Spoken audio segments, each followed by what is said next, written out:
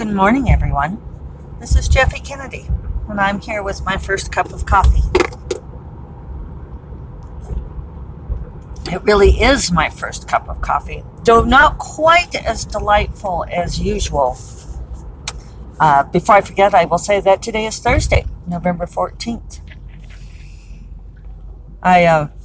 So if you know that we follow the keto diet as best we can, and so I usually make my latte as a breve latte with half and half. And it really is so good. And, so many less carbs than milk. And it's amazing to me. Or any of the alternatives as well. And I seem to do fine with dairy products. I seem to be one of those who is perfectly all right with lactose, fortunately. Count my blessings there. But this morning I did not have quite enough half and half to make the minimum mark on my foamer, my frother. And it won't go unless there's enough in there. So I was kind of looking at alternatives, and it's like, I don't want to add in water. I mean, that sounds kind of gross, right? And, David drinks almond milk, and I thought almond milk and half are just not appealing. And sometimes almond milk gives me a weird feeling. It's one of the reasons I don't like to drink it. It kind of reacts with me badly. So, but we did have heavy whipping cream. So I thought, what does it matter if I do the heavy whipping cream? Then it'll be like, instead of half and half, it'll be like, oh, wow, I was going to say 1/4 to 3/4, but it's not, right? I would have to actually do math, and I'm not going to try to do that because it would require me not paying attention to driving and talking. Since I'm already multitasking. I am on my way to Ryder Coffee this morning. I'm finally feeling 100% human again, which is really nice. So I'm hoping to get back into this book today. I was listening to Leslie Penelope's podcast this week. She's one of the few that I listen to regularly, but I very much enjoy her check-in. I was realizing one thing that I really like about her podcast is that it is positive. Even when she is talking about addressing struggles or difficulties, it's still with a positive bent. One of my great problems with, especially anything that wants to talk about romance, is that people often fall into making fun of or criticizing it. And I've written articles about this before. I'm not exactly sure what it is. I don't know if this happens in all genres. I sure notice it with anything romance related, though, that people are, even when they say they love a thing, they'll start out loving it, but then fall into criticizing it. And I've theorized that it has something to do with us not having the language of praise, that our language of criticism is so thoroughly taught, that we learn this in school, and it's reinforced in many ways, that when you discuss a thing, you talk about where it falls short. And I can kind of see it because there's only so many nice things that you could say about a thing, and after a while people feel like they're gushing. And maybe because romance is something that is so focused on the emotional experience, that much of the reaction is emotional. And so you end up just saying, oh, I just loved it. I loved it so much. I just loved it. And, obviously you can't say that for an hour. So I've, found other podcasts that I find really interesting, but I find that I don't want to go back to them necessarily because I don't want to hear things picked apart.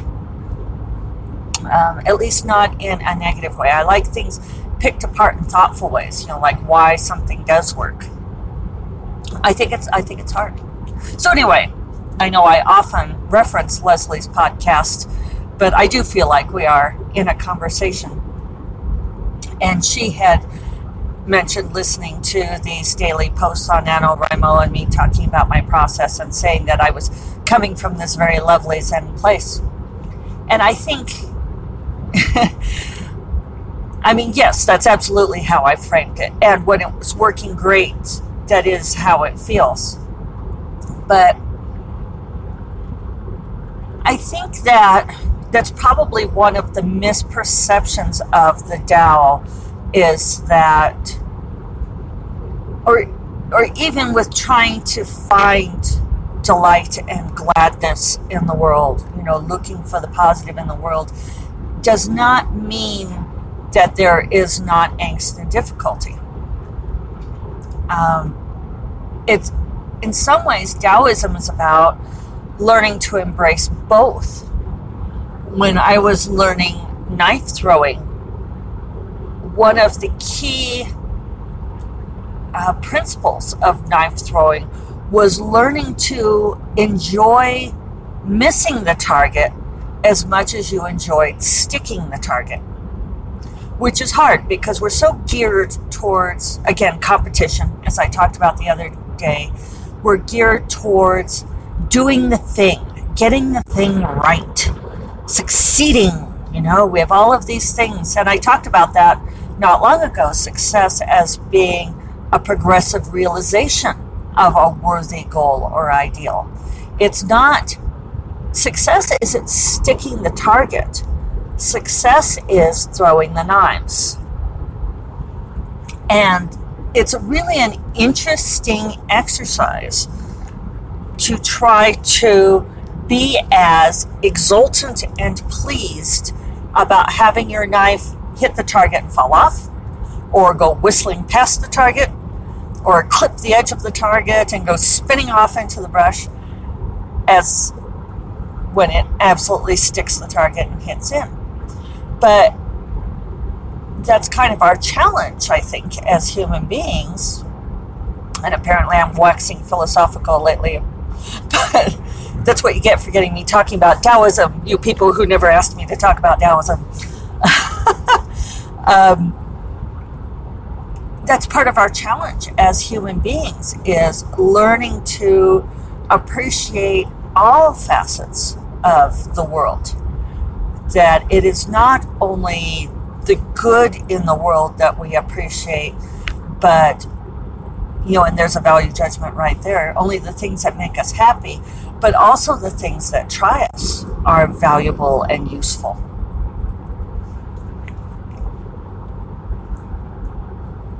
That we learn as much or more from missing the target than we do as sticking it. So,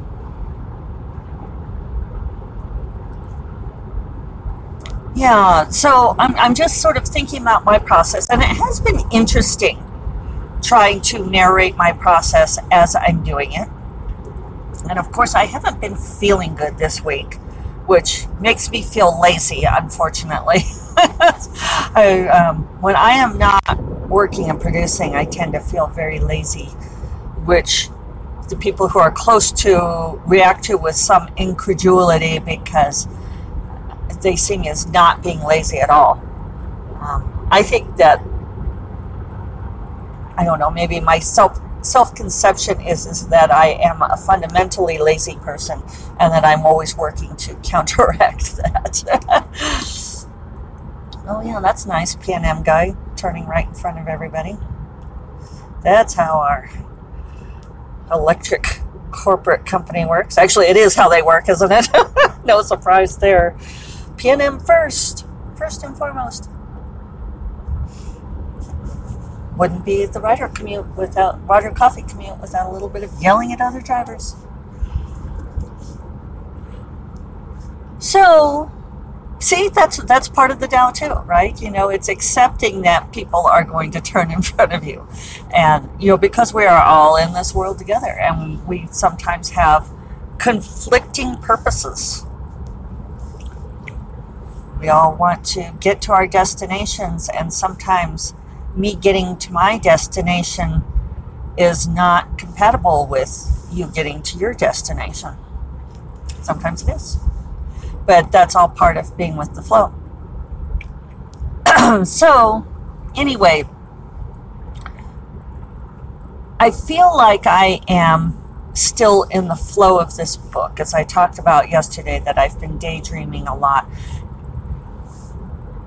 But I do think that, trying to find a way to phrase this, saying that it comes from a lovely place of the Tao where everything flows all the time would be a mischaracterization of my own experience. My own experience is often fraught. It's often filled with feeling like I have missed the target. But I also find that most of my thrashing comes in when I am trying to control the thing, when I am coming back to wanting to make it be a thing. And a lot of that comes from worrying about what readers will think. And so something I have talked about quite often, and I know that there are readers who listen to this too, that we do worry a lot about how you will receive things. But it's really important for the writer to be aware that the reader's experience is not the writer's experience. They are very, very different experiences. And it's tempting to think of them as being the same because the end product is so intimately shared. But I think good analogies for this come back to many of our analogies about writing. Like the analogy of gardening, that walking through a blooming, well-tended garden and enjoying that garden, the colors and the way that the petals move in the breeze and the scent, the redolence of roses and lilies blending together, and the scent of soil, and the sounds of the birds and the bees buzzing through the blossoms, and the textures of the gravel path, and maybe a leaf that you stroke between your fingers. Those things are about experiencing the finished garden, or at least the one that is, a garden's a good example, right, of success that's a progressive realization, right? Because a garden is never it's never an end product. It's always in process. But the experience of walking through a garden is nothing like the experience of creating the garden from scratch, right? That involves a whole lot of sweat and grit and digging in the soil and clearing out the rocks and going back and forth to get your supplies, and it's your fingernails breaking and your back aching, and it's all of the seedlings you plant that don't make it, that fail to thrive, and then you have to replace them, and the remembering to come back and tend things, that constant tending. It's a huge amount of effort on the back end that is not apparent on the other side of enjoying the garden. And yet there are commonalities, right? The scent of the soil is always there, and it's one of the great delights of working in the garden for me. I love the scent of soil and putting my hands in the soil. And I love the experience of taking barren ground and turning it into a blooming rose or what have you. But to conflate the experience of designing the garden and planting the garden and nurturing the garden with walking through the garden, they're totally different things. And that's part of our contract with the reader, in a way, is that the reader does not need to be part of the garden building. In many ways, although some of you may be listening to this now, the it's unfair of us to put the onus of creating and tending the garden on the reader. It would be kind of like, this is why I don't really like it when authors make a big deal about how they should be appreciated and readers should, write reviews and buy books and, buy it in this way at this time and all of that. Support the author. It would be kind of funny if you went to tour a garden and the gardener was hanging out by the gates and saying, "Hey, do you have any idea how much work it took me to make this garden?" You should support the gardener. If you're going to come here and smell my roses, then you should leave a review of my garden or I won't be able to garden anymore. I'm actually terribly amused by this analogy now.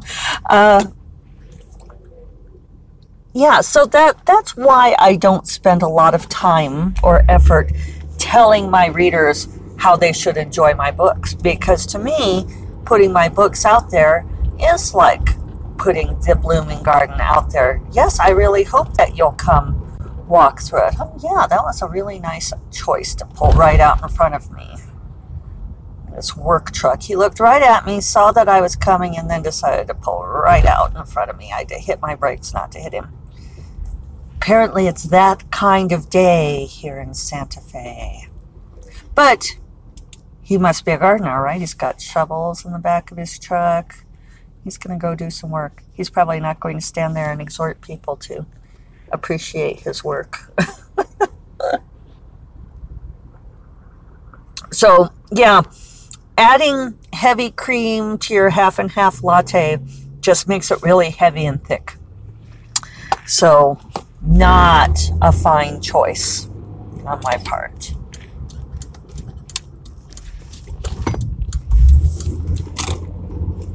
So, I am nearly to the coffee shop. I'm going to go have writer coffee and then get back and see if I can actually lay down some words on this book. I have a feeling like it's ready for me again, so, maybe I really needed this break. So, you all probably know this already, but First Cup of Coffee is part of the Frolic Podcast Network, and you can find other podcasts you'll love at frolic.media/podcasts. And I will talk to you all tomorrow. Take care. Bye-bye.